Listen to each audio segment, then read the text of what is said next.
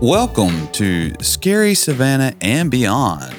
This is going to be episode 17. Oh, I like that number. Yes, I know. You're fond of all numbers that have 7 in them. I am. Especially 17 and especially 27, right? Yeah, that's what age I keep turning. Yeah. Over and over.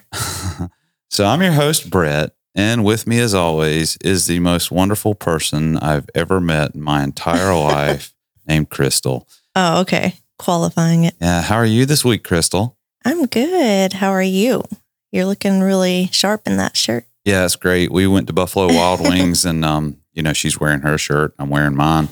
And it's probably blown out in the cameras. You can't even see it. And, I saw somebody that I know there and they're sitting there and I just snuck up behind him. I was like, how was your dinner, sir? Is everything meeting your expectations? And he looked at me and he's like, At least he didn't punch you. He didn't punch me. I think he wanted to. And then after he realized it was me, he definitely wanted to. But it's cool because we are in the same band at church. So, it'd just be totally roll right off my shoulders.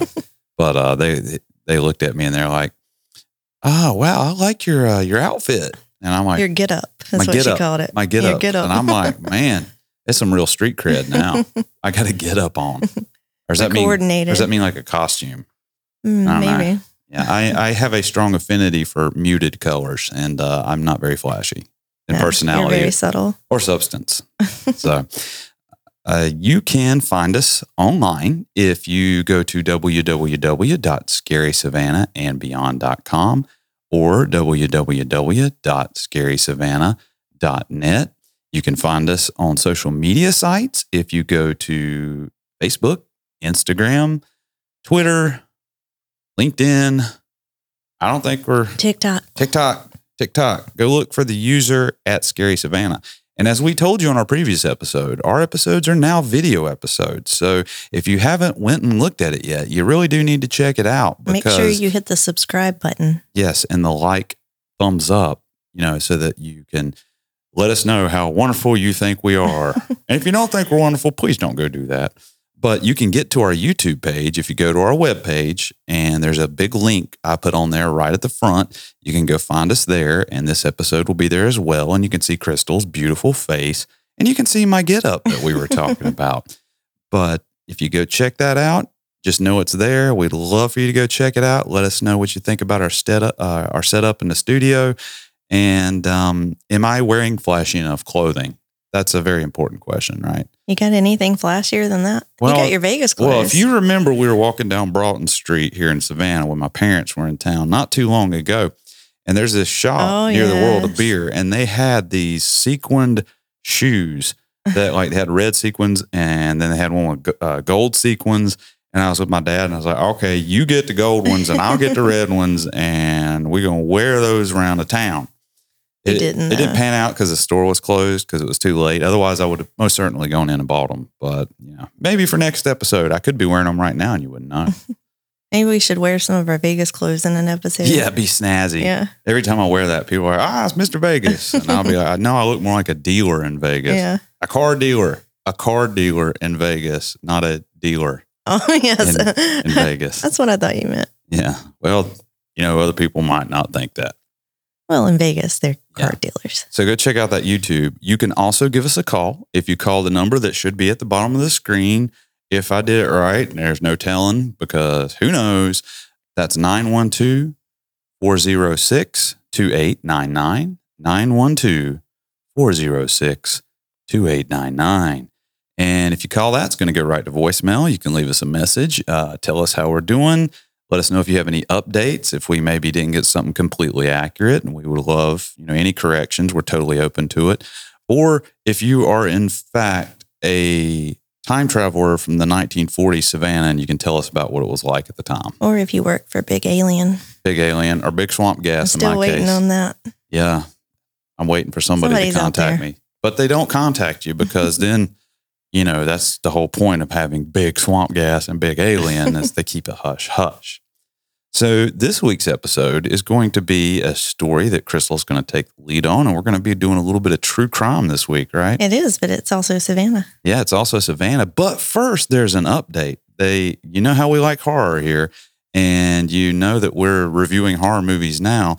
Well, it turns out that they were filming a movie here, right? Yeah, it's the latest and I think the last Halloween movie called Halloween Ends. Chapter 47. Of course, I say this, but who knows? They'll Well, probably make another one. You know, Michael Myers, he'll really die this time. This time it's for real. This time it's But for we keeps. had a visitor here in Savannah, pretty famous scream queen, right? Yeah. So you want to tell everybody about that? Jamie Lee Curtis was here for a month while they were filming, and she loved the city, and this is what she posted on her social media about her time here, and this is all her words. Thank you to the city of Savannah, Georgia, for being such a lovely host city to the final Halloween movie, Halloween Ends. Thank you to the staff at Mansion on Forsyth Park, where I lived, with all the families playing and couples leaning in and children running free and volleyball players spiking and girls playing cards on a lovely day and dogs and dogs and dogs and more dogs playing in Forsyth Park. Sounds like I got a little bit in common with Jamie Lee Curtis. Yeah. Not just the fact that I starred in one of the Aliens movies, but also that I like dogs. She does too. Mm. And the gorgeous trees and my favorite, the Japanese magnolia that bloomed during my stay. It's a beautiful city with a challenging history that seems to have reconciled its past and has embraced a more inclusive future. My time in Georgia was welcoming, and I will miss the many lovely people and beautiful places and the many dogs I met while walking my Rooney. Oh, yeah. I guess Rooney's her dog. Well, the dogs are truly the most important part of the city. You know, and you ask anybody when Oglethorpe developed the city. It was with dogs in mind. Made it like squares because dogs like walking around squares. They do. You see so many of them in Savannah. Yeah, I mean, if dogs they were are- ovals, Yeah. what would it do? It would totally destroy every semblance of humanity that we have built over hundreds of years in this city. Yeah, it just seems like we have a huge population of dogs here, doesn't it? Yeah, Like when we were at Forsyth Park last week, and there was just dogs everywhere. Yeah. And it's not just dogs because, you know, usually when you go out and you see people at dog parks, they're mutts. I mean, both of our dogs are mutts. But you go out here and you're like, there's a St. Bernard and there goes two greyhounds and they're wearing sweaters. Yeah. And there's a poodle, but it's the size of an elephant. You know, we got all those things here in Savannah. It's amazing. We do. So tell me, what are we talking about this week? So this week we're going to be talking about a little-known murder case that occurred in Savannah in 1945. Oh, yeah, right around WWII, right? Yeah. The big one. It was actually right as it ended. There was very little information I could find online, but I did find a very exhaustive account in a book called Behind the Moss Curtain by Murray M. Silver Jr. So most of the information comes from his book, as well as some court transcripts that I did find online and another website. What a great name for a book I and an know. author. See, I'm an aspiring author myself, and I use my first name, which is Ronald, but I do R. Brett Lay because it looks cool. But this guy's like, I'm Murray M. Silver Jr. Jr. So it is. Set the scene. Okay. It's October 1945. This is just a few months after the bombings of Nagasaki and Hiroshima. Okay. World War II has just ended the previous month, but Savannah is about to experience one of the most disturbing crimes it will ever see. The newspapers at the time called it the Savannah Butcher murder. Wow, that sounds like something that would be like straight up on Dateline today. I know. Like, I can't believe there's not more information out there about Was there this. not a Dateline back in 1945? There was it was like not. Walter Cronkite or something? No, I don't Wasn't think he it like was. 147 years old? Maybe, but Keith Morrison does Dateline. Well, Keith He Morrison's looks like he could have been around. Yeah, but he's probably like 36. I doubt it. And you have to wonder, why did they call him the Butcher? Well, we're about to find out. So one morning, So was it a good Keith Morrison? Was it That was good. relatively That was close? good. It was pretty really good. close. You know, he's my hero. one morning, a man named Roger Kersey, who resided at 1310 East 38th Street, is out walking his dog, because that's what It's we do. Savannah. That's what we do. The dog comes upon something unusual, let's say. Was it liquor? No, that would be We typical. walk That would dogs be and usual. we drink liquor. Yeah, that wouldn't be unusual. At True. first, Mr. Kersey thinks that it might be a snake nest because his dog jumps away from it. But upon further inspection, it's much worse than snakes. And liquor. It's apparently. way worse. When he leans down, he is shocked to see a decomposing human leg. Oh man, I've only seen like 3 of those in our stay in Savannah, so I know how traumatic that can be. I mean, imagine this. In 1945, people didn't see this He kind probably of stuff. saw it and he's like, "Wow, them's the brakes, son." No, wait, that's what the cops would have said. Yeah. So he goes home and calls police because, of course, there's no cell phone. So he has to go all the way back to his house. Yeah. And Detective Chief John McCarthy arrives along with detectives. Did he have to get Sarah on the phone when he went home? Sarah, get me to PD. Yeah, I wonder if they had like multiple lines, like they did. I wonder if he went and he called him sort of like Andy Griffith would have, he'd pick up the phone. Now, Sarah, we done had us a murder. We gonna need you to send the boys down to the Forsyth Park. It's probably what it was like. Park. It's Daffin Park. Daffin Park. Well, this isn't Daffin Park. This is 38th East 38th Street. Yeah, 38th Street. Hey, that's near where we are. It is right over here. We are literally right beside in walking distance from where this happened. Yes. So Detective Chief John McCarthy arrives along with Detectives Fitzgerald, Brennan, and Perkins, among other people. And they begin photographing. Those sound like police I know, names. that's why I wanted to say them. It's literally, it's either police Brennan, names Perkins, or, McCarthy. Or like an attorney, a firm of attorneys. It's like, you got to watch out for Fitzgerald, Brennan, and Perkins fighting for your side. So they begin photographing the scene and trying to make sense of it all. They call local hospitals to inquire if there may be any possibility, like if there's been any recent amputations that could account for this. It just showed up out. Well, maybe someone stole it as like a prank. Who knows? As a prank. Why would there just be a leg laying around at the hospital? Well, what do they do with the legs that they cut off? Like maybe they throw it in the vacant lot. Does it go in like a lost and found? I don't think so. And just so. like the employees just be like, well, I see, Jenkins, he's always taking legs out of the bin in the back.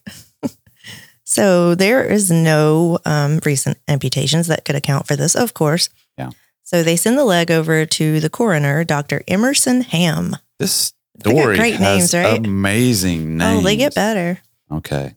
He estimates the leg belongs to a white male aged 25 to 35, weighing around 180 pounds. Okay. He notes that the cut does not appear to be surgical and looks to have been done within the last 10 days. And even in the 40s, they were able to determine these just by looking at the leg, and they could tell how long time because of how much takes to decompose. How much decomposition has occurred. That's interesting. So meanwhile, the police are searching the surrounding area for the rest of the body because, the guy's probably where there's dead. a leg, there's got to be a hand. There must be. Sort of like a deranged Easter egg hunt, I guess. Yeah. On 41st Street, in a vacant lot, seems like they had a lot of those back then. Yeah, they not find anymore. 2 large paper bags that are covered in blood stains. These bags are the very large kind that was used for like fertilizer. Okay. And they later determined that they're the kind of bags that are used by a local business called Union Bag Company. That's how they get you. You use these bags you can only find at one place. Right. So they surmise that their killer may be an employee at Union Bag. That's a reasonable assumption, I would think. Now that they know that the leg wasn't removed surgically, they switch into homicide investigation mode. Okay. They look into missing persons reports in the area, and they discover that a 17-year-old named George Luther Aids, who's known as Luther, has been missing since October 8th. Oh, that's not good. No. The police quickly head over to the home of Luther Aids to talk to his parents. Okay. So the home of Mr. and Mrs. George Aids is located at 819th East 36th Street. So this is really close to where the leg was found. Yeah. Luther's mother's name is Dahlia. So that's a good name too. Wow. Yeah. That's a very murder-related name, isn't it? Like the Black Dahlia. But that wasn't that person's real name, though, right? No. Oh, okay. They just called her that. So they run a restaurant and package shop on the corner of Bay Street. That's what they do for a living. So, okay. Detective John McCarthy, along with J.H. Brennan, questioned the couple about when they last saw their son.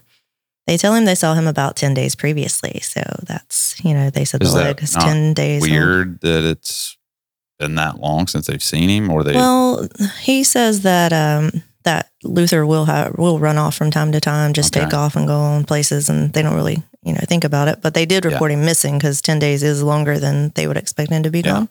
George tells them that he let Luther use his car Sunday night, and the next morning around 7:30, he saw his car was parked out by the street, but Luther wasn't there. All right. When asked who was the last person who saw Luther, they tell him about a young man named Jesse McKeithen. They say he's a good friend, probably the best friend with Luther, and that he's a sweet boy. Yeah. They refer to him as Mac because of McKeithen. That's their nickname for him, Mac. That's a real 40s name. Yeah, so a lot of people call him Mac. They say that he's been coming around nearly every hour to see if Luther has turned up. So he's like really concerned about his best friend. Yeah. He told them that the last time he saw Luther was also that previous Sunday night. Mac, being Jesse McKeithen, told Mr. and Mrs. Aids that Luther had run off with a French teacher from a local vocational school. That sounds somewhat suspicious, unless we're talking about like an 80s movie what's that director that did every 80s movie called? John Hughes. John Hughes. Sounds like a John Hughes plot. He told them that they headed to North Carolina in a Buick. That's the last time he saw him. Okay. So to most people, that may sound surprising, but it wasn't entirely unusual for Luther to just run off. He had previously taken off to Florida and South Carolina, so people weren't overly concerned, but they were getting that way. Yeah, because depending on where you're going, like North Carolina for us can be 4 hours away. You can be in Florida in 2 hours. South Carolina, we can literally see South Carolina from Savannah. If you could throw real hard, you can throw a rock and hit South Carolina because it's right across the Savannah River. So after speaking with Luther's parents, they learned that Jesse lives with his father, Peyton, at 1101 East 38th Street. So this is also near Body Park. His mother had died a few months earlier, and all 4 of his brothers had died early from a genetic heart defect. One of his brothers had been a police officer. They learned that Jesse McKeithen works at Union Bag Company.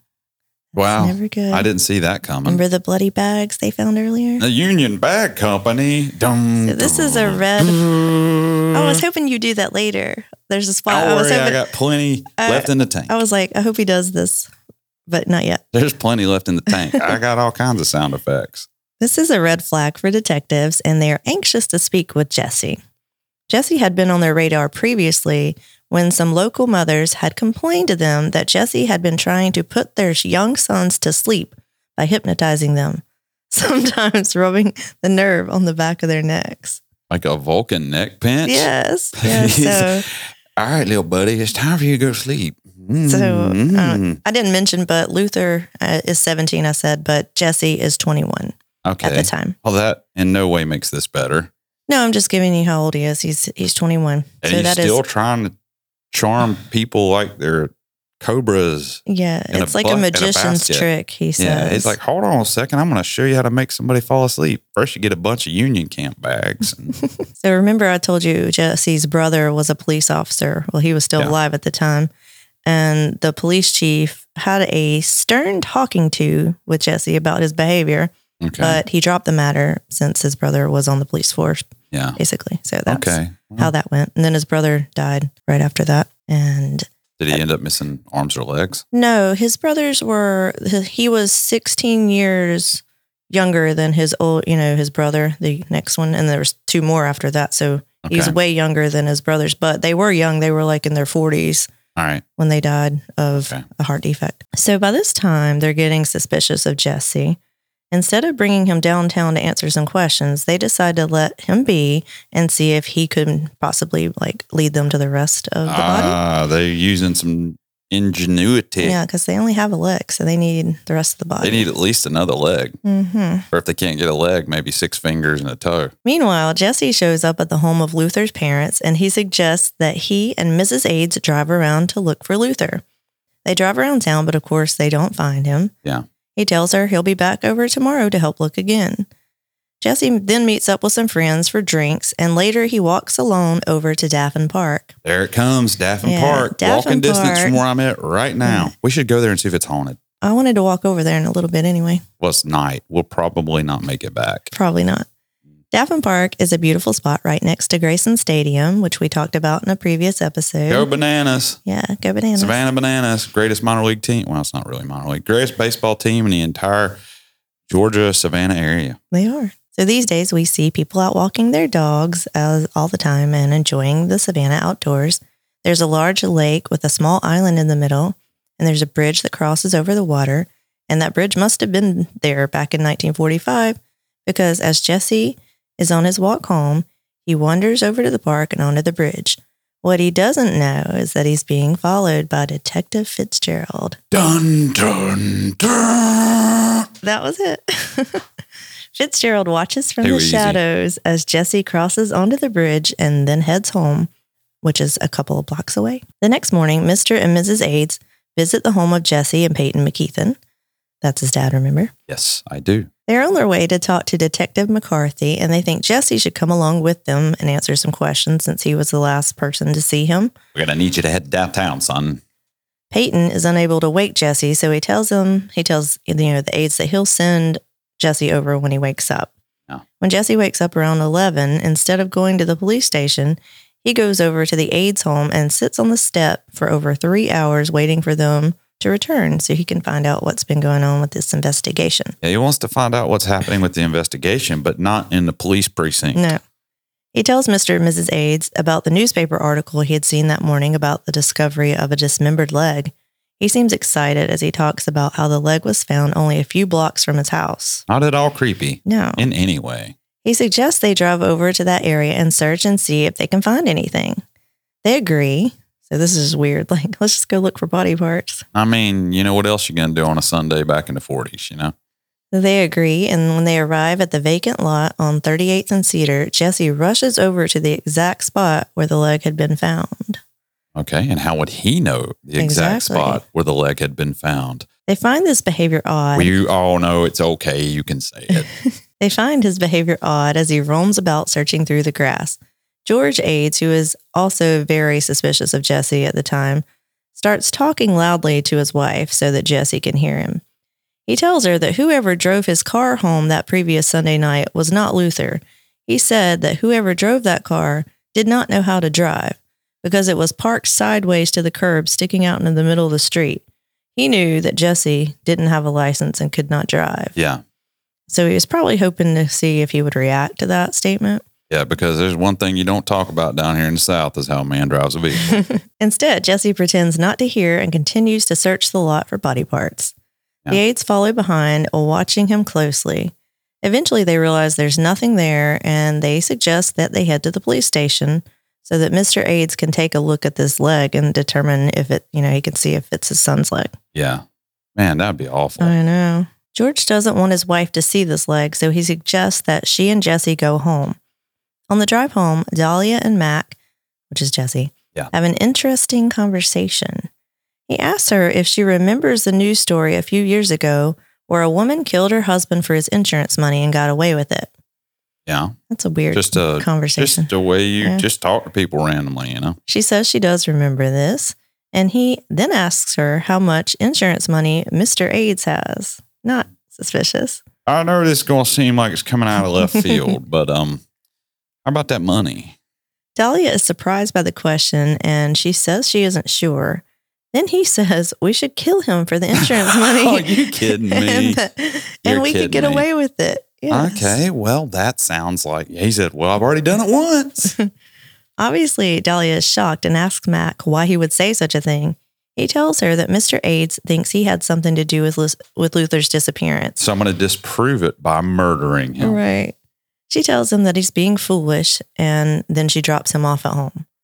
So that's like if somebody said that today, like, hey, how about we just go murder this guy? You know, this would be on 2020. It would be, well, it'd only be on 2020 if she said, oh, yeah, sure, let's do it. And, it'd be on there. And then it turns out it was an undercover sting the whole time. It was Detective Anderson and Carmichael. And they'd be like, well, we knew you took the bait there, son. And so she takes him home. Then she returns home to wait for her husband to call. I drank a lot of coffee today. To let her know if the dismembered leg is in fact her son's. Yeah. When he calls, he tells her that he couldn't tell and that it could be anyone's leg.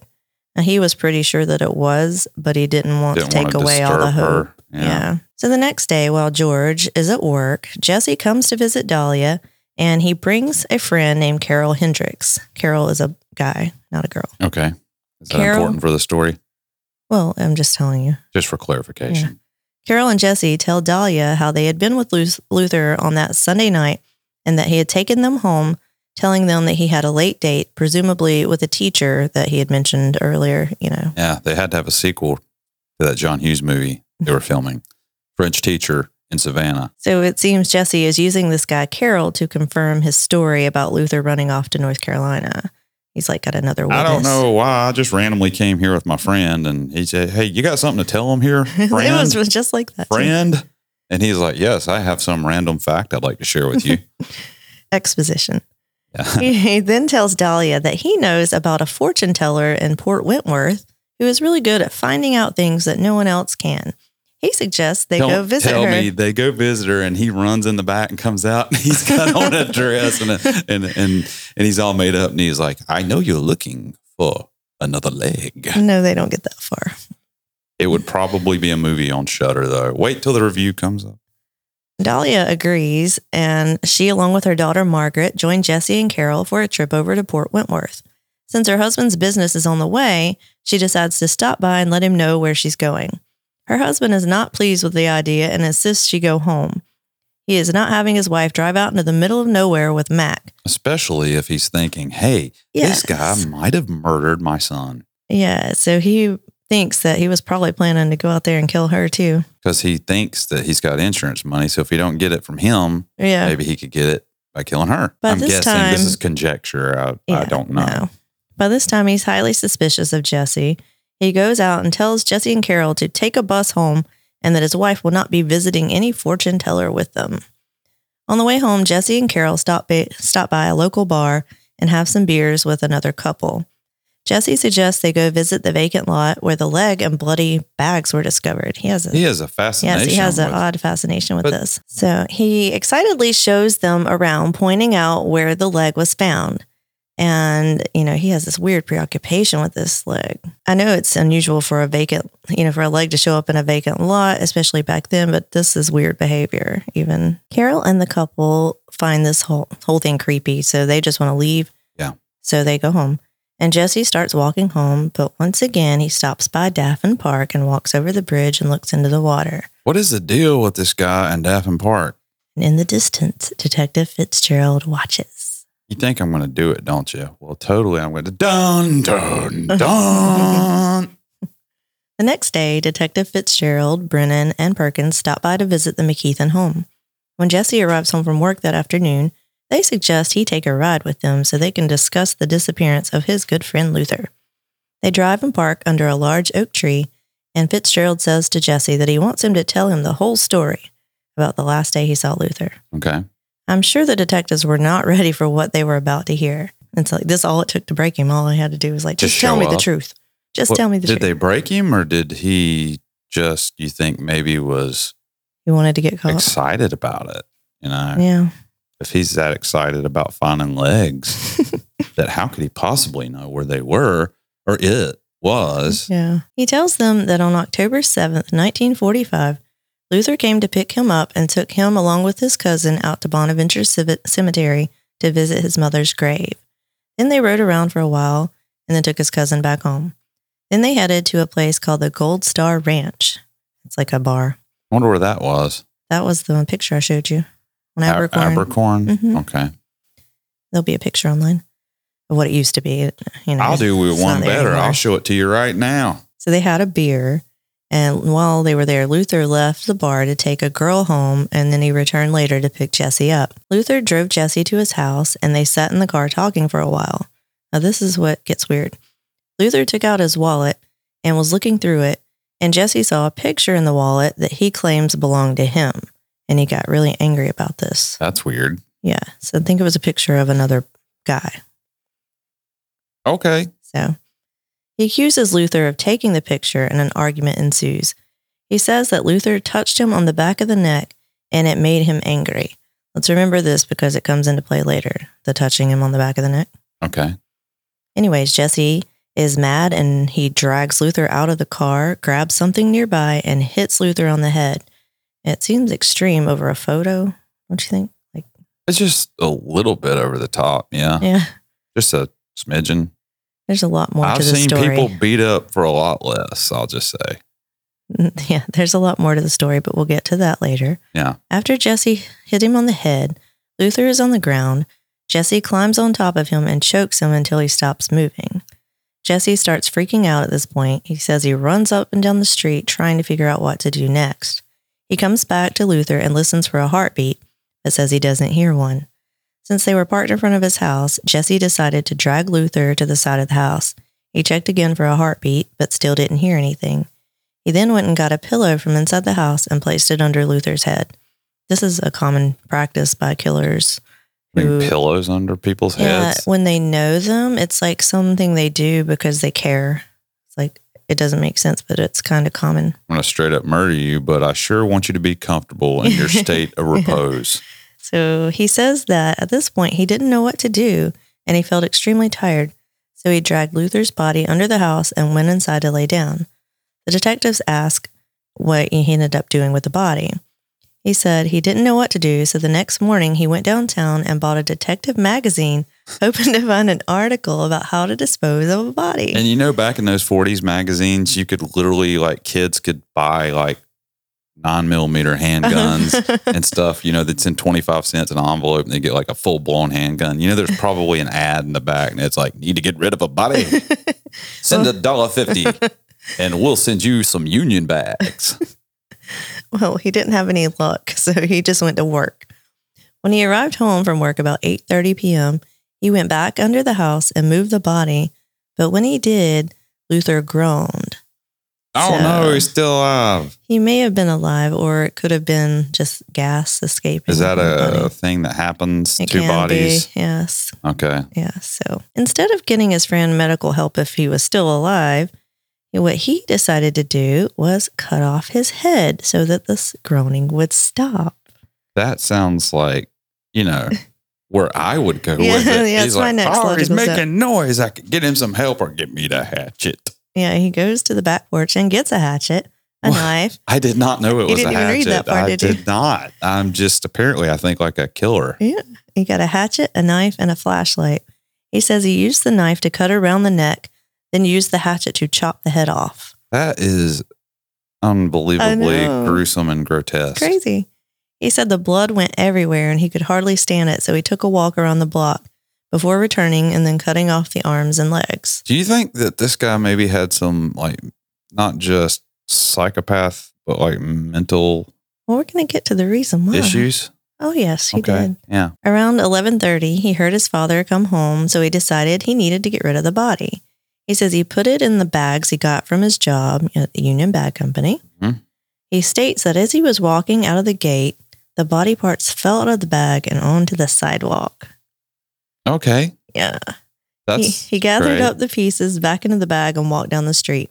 Imagine what the police... So he's carrying down a sidewalk full of body parts. Right. Carrying a bag full of body parts down the sidewalk. Yeah. In the middle of Savannah. Right.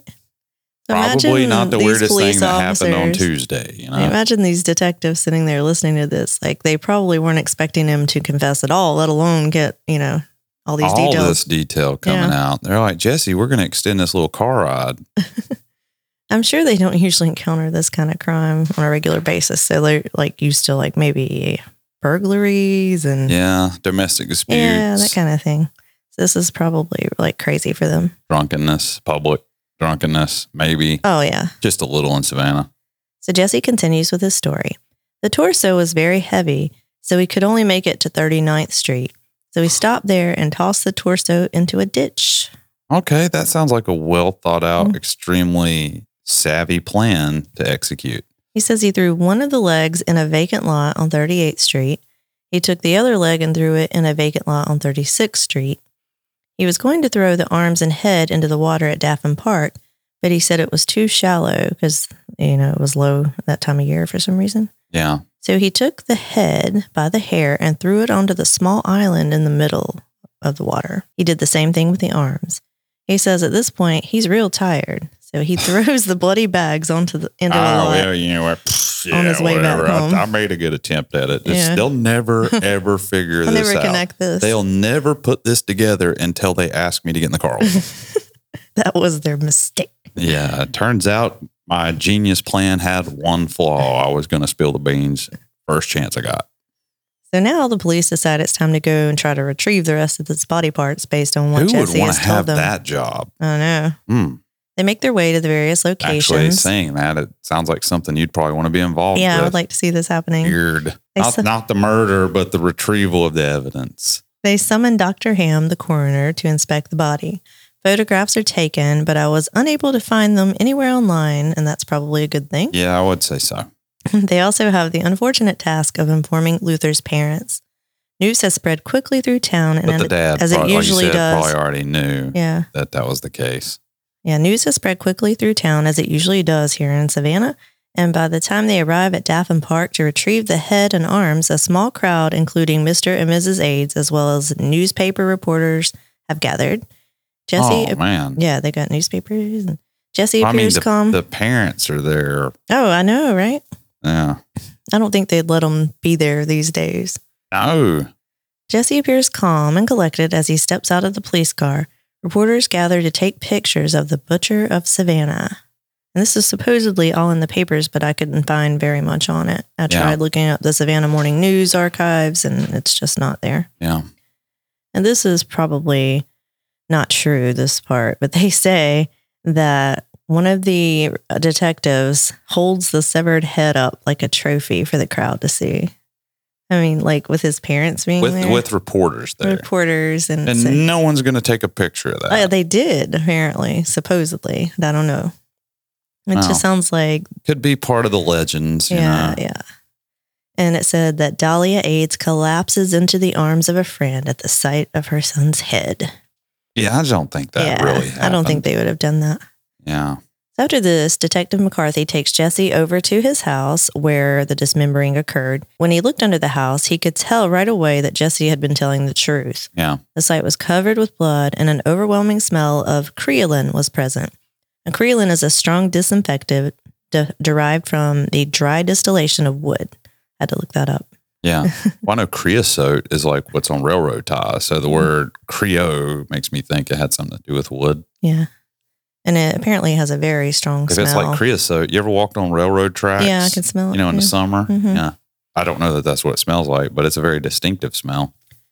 Jesse had been going to all the various locations and spreading creolin over the body parts to hide the smell of decomposition. That's what he'd been doing at night. Yeah. He had been like going to each location except for where the head and arms were because it was on that island you can't get to, I guess. But I guess you used to couldn't get to it, maybe. I don't know if it goes onto the island or you go over the water. Well, I've never actually been in that part of Daffin Park before. I thought you had, though. I don't think I went on the bridge. Isn't that where the fountains are? Like right there at that pool? Oh. Jesse shows them Luther's bloody clothes under the house as well as the knife, hatchet, and the pillow. He even produces the detective magazine he says he purchased that day to try to cover up the crime. Sure is forthcoming with evidence. So now they take Jesse to the police station and they want to ask him some more questions. They want him to tell the story multiple times to see if he has any changes to it. Yeah. And so it's no longer a mystery as to what happened to Luther or who did it, but one question remains. Why? Why would Jesse, who was by most accounts a mild-mannered, sweet young man, murder his best friend? I don't know. You tell me. When they ask him, he says he doesn't know why. He goes on to say that he loved the boy. He tells them that he has no desire for women or men, but he likes to love young boys. He also tells them that Luther had run off to Florida not too long ago and he was hurt because he left him. Yeah. And the police find all this quite unusual. I would think so. So they're not like in a relationship or anything. Luther has a girlfriend and stuff. It's just, I think Jesse has this odd preoccupation with him like he does other things. Yeah. So he's quite a character, don't you think? Yeah. I mean, cutting up a body, walking around, revisiting body parts. What a cad. He's just a scandalous cad. So to understand Jesse, we need to go back to his childhood. It's always a childhood. Yep. That'll do it every time. When Jesse was just 4 years old, he fell out of the window of a third-story house on Taylor Street. Okay. And he nearly died. Yeah. So he had a huge sunken spot on the back of his head, like right here, and it's like you could feel it. Isn't that where it like can kill you? Oh, it almost killed him. Your brain functions or something are located in that spot. I think it definitely messed up the wiring in his brain. Apparently. This left him a little different than he was before, as you can imagine. Yeah. And we all know that head injuries are a key element that often shows up in the childhood of killers. Yeah.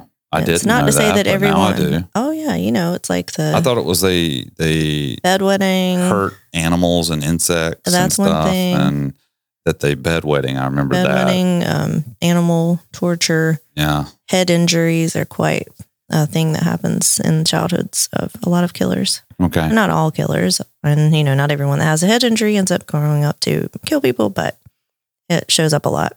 Yeah. He had episodes in the past where anytime someone would tap or hit him on the head in that spot, he would fly into like a mad rage. Yeah. One time his brother, the police officer, came home and playfully slapped Jesse on the back of the head, and Jesse got so mad, he picked up a small table and smashed it over his brother's head. Oh, no. He had at least 3 of these types of episodes throughout his life. So Jesse McKeithen is charged with first-degree murder, and if found guilty, he would be put to death by electrocution. And we already know that back in those days, and I don't know how far it's removed from the 1800s, where it's like literally after you committed the offense, you're already being strung up over the rafters. Maybe in the 1900s, they made you wait like 24 hours before. Yeah. So his only recourse is to plead insanity. They bring in 2 doctors to examine Jesse and give an evaluation of his mental state. The first doctor was the McKeithen family doctor who had treated Jesse over the years. Can I play the role of one of the doctors? Yes, you can read what this is. Dr. Edward J. Whelan testified, quote. I can read this? Okay, let me do this as Savannah as possible. I am a graduate of the University of Georgia and Georgetown University. Frankly, if I may be permitted to say so, I do not think he is a lunatic insofar as we judge lunatics. He is a menace to society due to a physical defect brought about through no fault of his. It is one of those things that could happen to any of us. My personal view is he should be under permanent guard and made to work and be of some use to the state. That is, working upon the assumption that this killing he did was the result of a blackout. And if he killed this boy without any blackout, he would be guilty of murder. So it's like, that was amazing, by the way. I just really wanted to do a role. You know? That was very Midnight in the Garden of Good and Evil. It was. I think it was even more. It was. Midnight. You should read audiobooks. Do audiobooks. Yeah. So he's not willing to say the very important word that the defense needs to hear. Insane. See, he doesn't. He won't say it. He won't say it because he doesn't think it's the case. No. But he also feels like the head injury is the cause. Definitely is a contributing factor. So the other doctor they brought in was named, and this is a good name, Dr. Hervey Cleckley. So they had him x-ray Jesse's brain, and they wanted him to also test his spinal fluid and evaluate his sanity. Hey, Hervey, we need you to evaluate his sanity. I'll be right there. So this is a very long, lengthy statement, but this is his testimony at court. Right. You want to read it? No, you can go ahead and read it. If I read it in character, this episode will be 3 hours long. He's a doctor, though. You like doctors. I do like doctors. If you want me to read it, I will. All right. So Dr. Hervey Cleckley, a graduate of the University of Georgia, Harvard University, University of Georgia Medical School, and a specialist in psychiatry and neurology, testified as follows. So what you're saying is he's got a few qualifications. Yeah, he's highly qualified. You tell me. Am I qualified? The x-ray shows an old fracture. You can see the depression here on the left side of the skull. Also, the right knee jerk was very much greater than the left knee jerk. So that's a thing, apparently. I would just assume that's correct. And the right ankle jerk was slightly greater than the left. This does not prove, but strongly suggests some abnormality from the area of the brain to the spinal cord. That is a test always made to determine a person's mental condition. Okay. He talked to me about his life. He's talking about Jesse. Obviously. Because he can't talk to the murdered victim. Stating that he had gotten along fairly well at work, about his unhappiness at home due to a great deal of drinking in the family on the part of his father and brothers. The household apparently was not a very happy one from what I can judge of his own account. He apparently had been arrested once or twice for small matters such as cashing small checks that were not his. He had shifted jobs quite frequently, and I was particularly impressed with his lack of ordinary sex feelings. According to his own statement, he had no sex impulse towards women or men. And considering the details of his actions before the killing of his friend and afterwards, I was impressed with the statement that when he saw the picture of another young man in the pocketbook of his friend, the deceased, he argued with him upon the point as to how he came about this picture, which he stated he had lost his wallet some months ago. That's where the picture came from. Yeah. What impressed me was his sort of concern which perhaps does not come through a bare recital of facts, but from the attitude I could sense in him a rather unusual degree of attachment towards the male and a lack of impulse towards women. He said he became totally unconscious and had no memory of any struggle after the first blow or two were passed until he awoke and found his friend dead, apparently strangled. He described his friend as being a great deal larger and more powerful.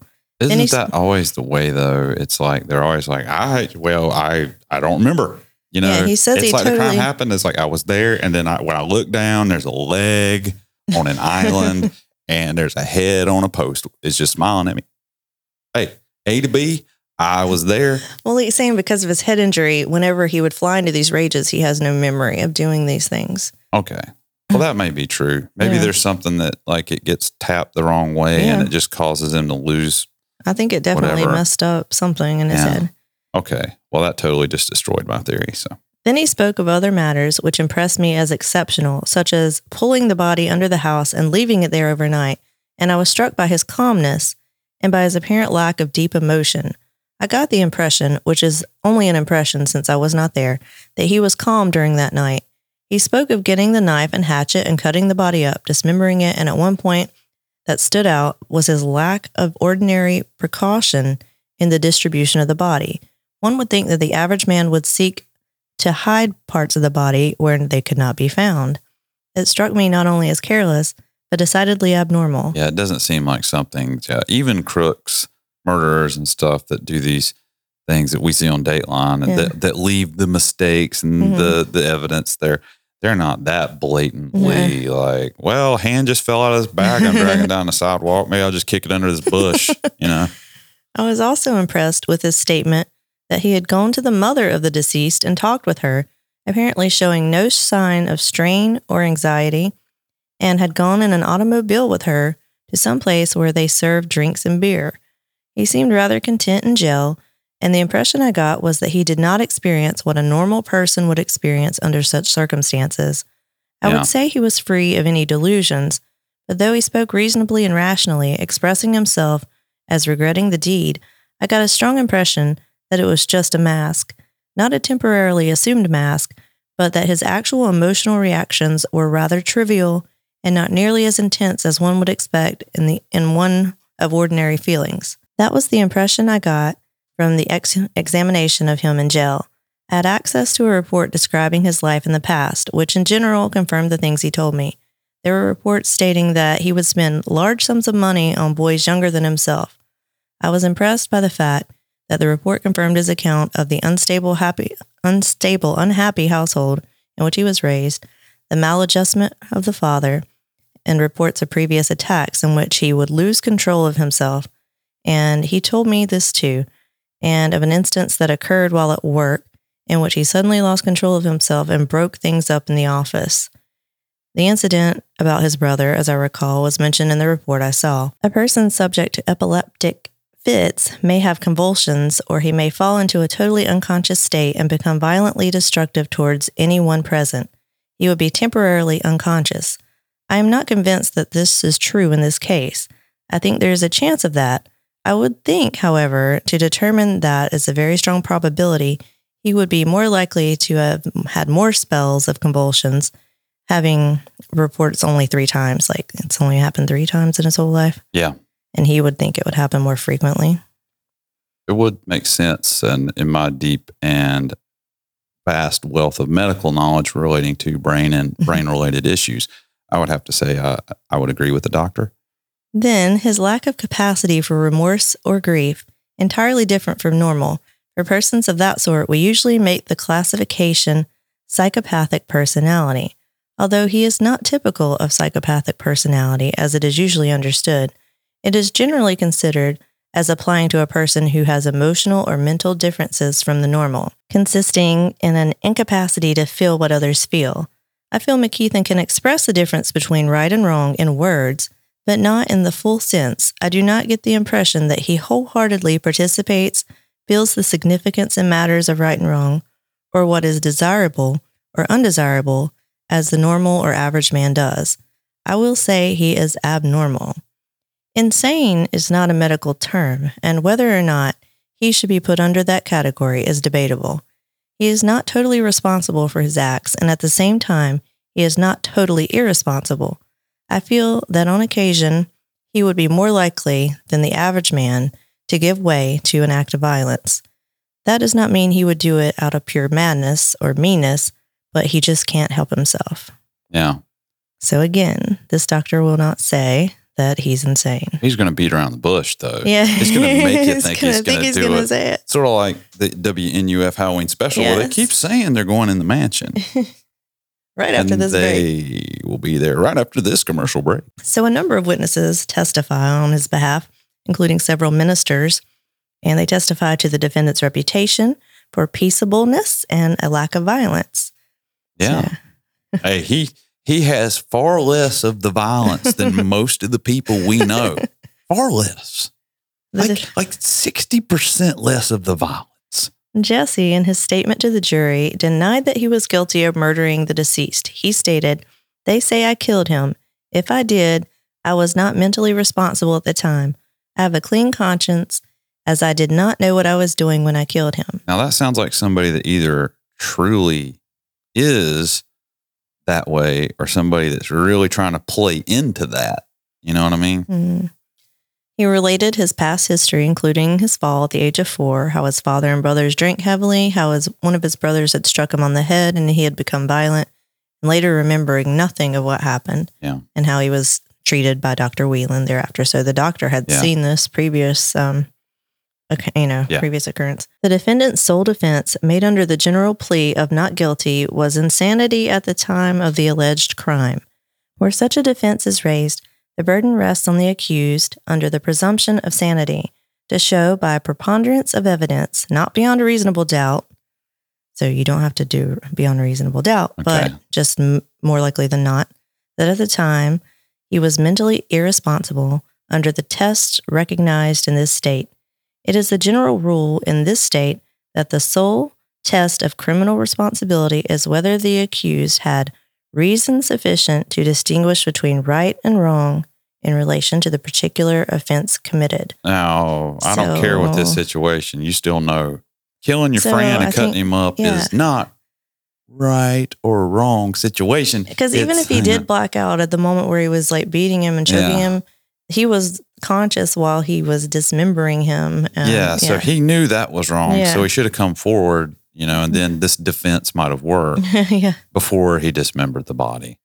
So without a doctor being willing to classify Jesse as insane, he was found guilty of murder and sentenced to death by electrocution to take place on March 8, 1946. Again, with these older murder cases, we find they just don't waste any time. And they sure didn't want it to conflict with the St. Patrick's Day stuff. So we got to get that like the week before and get that out of the way. Remember, this happened in October of 1945. So this is not even 6 months later that he's going to be executed. Well, we're not paying for his 3 hots and a cot. No. I'm telling you right now. So Jesse's lawyers appeal his case, but it's denied. So it took a little time. So he didn't get executed in March. It wound up being July. And he is indeed put to death in the electric chair. Okay. On his way to the electric chair, he had this to say: "I've found the Lord and I'm ready to go. I feel I am saved. I am sorry that it had to be so late and this way, but otherwise I may not have been saved." Poignant. Yeah, he had been meeting with a preacher that was in jail for stealing money or something. That's probably not an uncommon occurrence. So this preacher had been showing the Bible to him and reading to him and praying with him. And so maybe some good can come out of that. So maybe he he's did find the redeeming Lord. Himself. You know. So that is the tragic case of Luther Ades and Jesse McKeithen. So Luther Ades and Jesse McKeithen are actually both buried in Bonaventure Cemetery, and we've seen their graves. Yeah.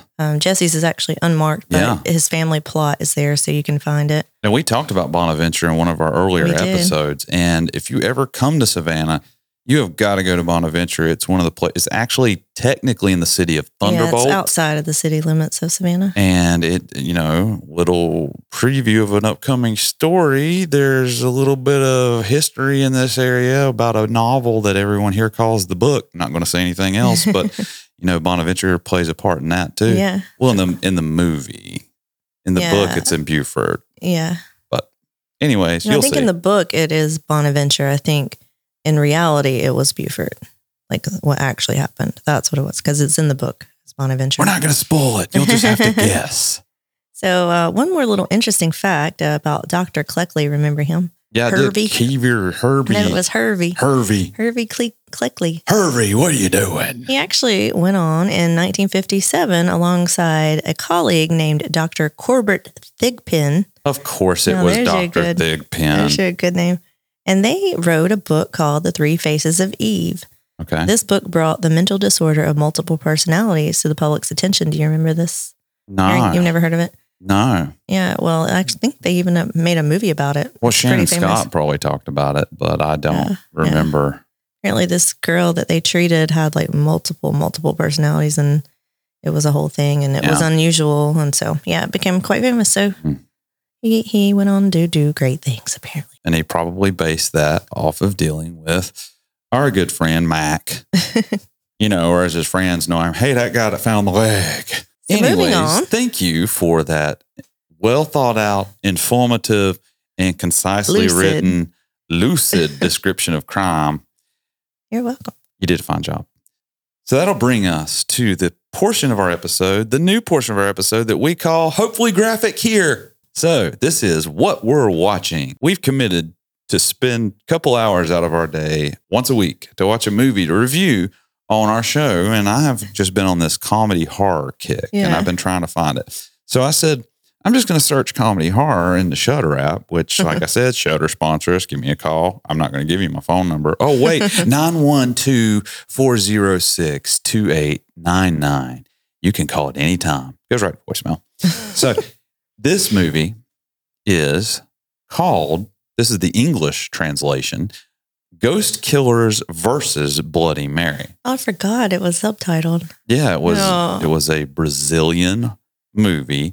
And we watched it with subtitles because we had become adults. We used to watch it with the English translations. Like, Mom, Dad, you can't watch it with... They tried to make us watch anime, which we watched some of it. And there's one called Death Note that I sort of like, but it was weird. I think all anime is weird. But I picked that one out because it fell under the genre that we're looking at. And the last two that we picked from Shudder were pretty good movies. Psycho Gorman being number one. Yes. It's my favorite horror movie. It might be one of my top three movies. It might be one of the top three movies in the history of mankind. The WNUF Halloween special. Yeah, that was a good one. Was great. I liked it too. Unfortunately, this week I picked this movie. I think I picked the WNUF, so maybe I should pick the next one. Yeah, it's your turn. We should just take turns. Yeah.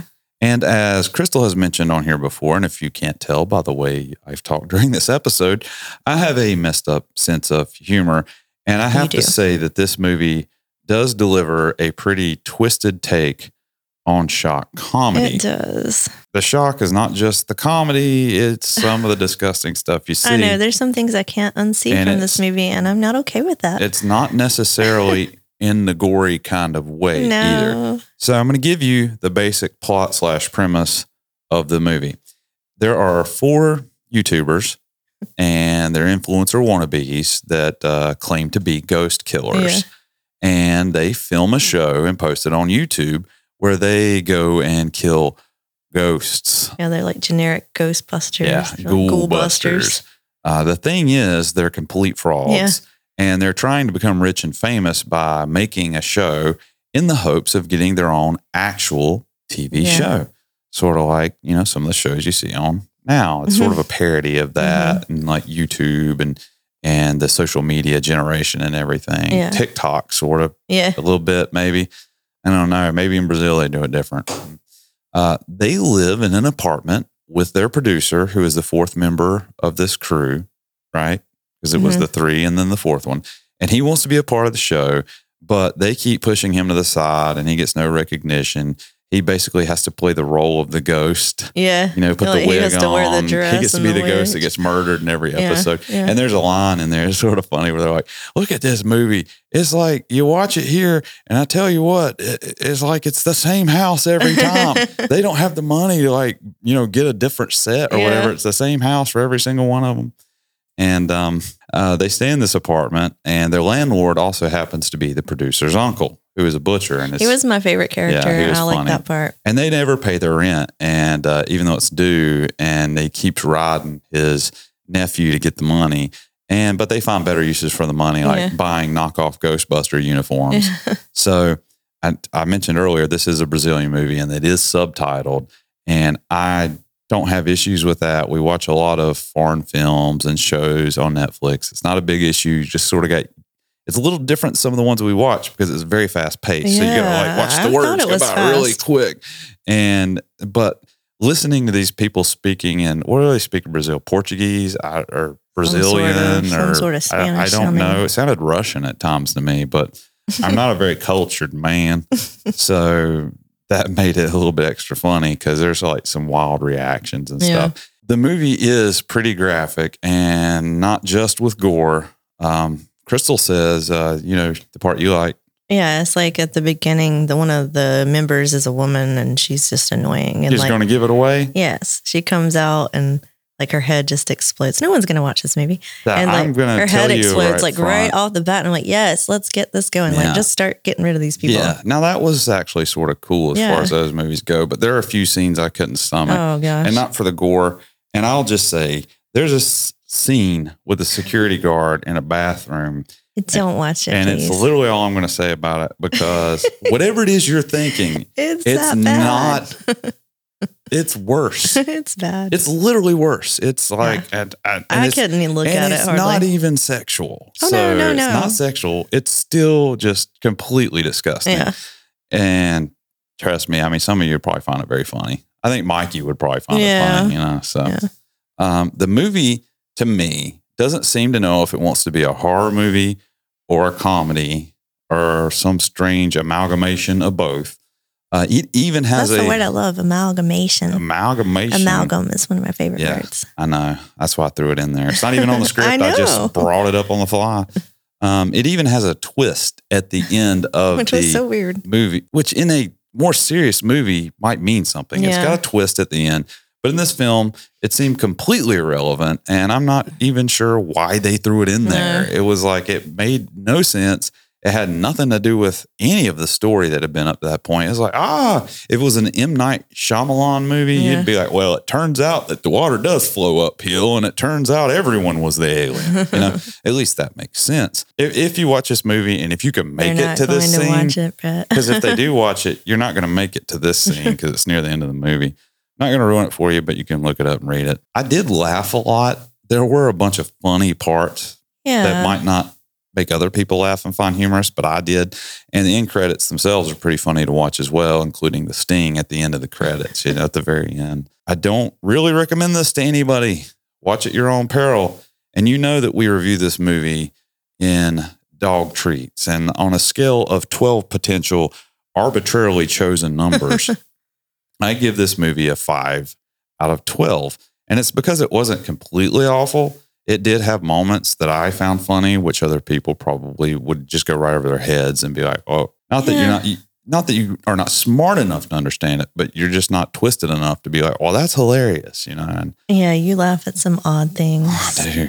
I laugh at things that sometimes I just see in my head. Sometimes you'll think of something that happened a long time ago, hours ago or whatever, and just start laughing at it again. Years ago. Even though it's not funny the first time. It's always funny to me. I agree with the 5 out of 12, though. It was okay. I didn't hate it. Yeah, never going to watch it again. But I wouldn't watch it again. And I would never recommend anyone watch it, which is why I'm reviewing on the show to save you from that. Sorry, Shudder, you failed me this time, but we're going to keep the hopes up. And this week we're going to watch something else, and we'll get back to you on that. That's going to bring us to the portion of our show that we like to call Layla and Coffee Talk. Wow, we didn't even try to do that, was good. But it worked. So what did the dogs do this week outside of try to take my food directly out of my hand?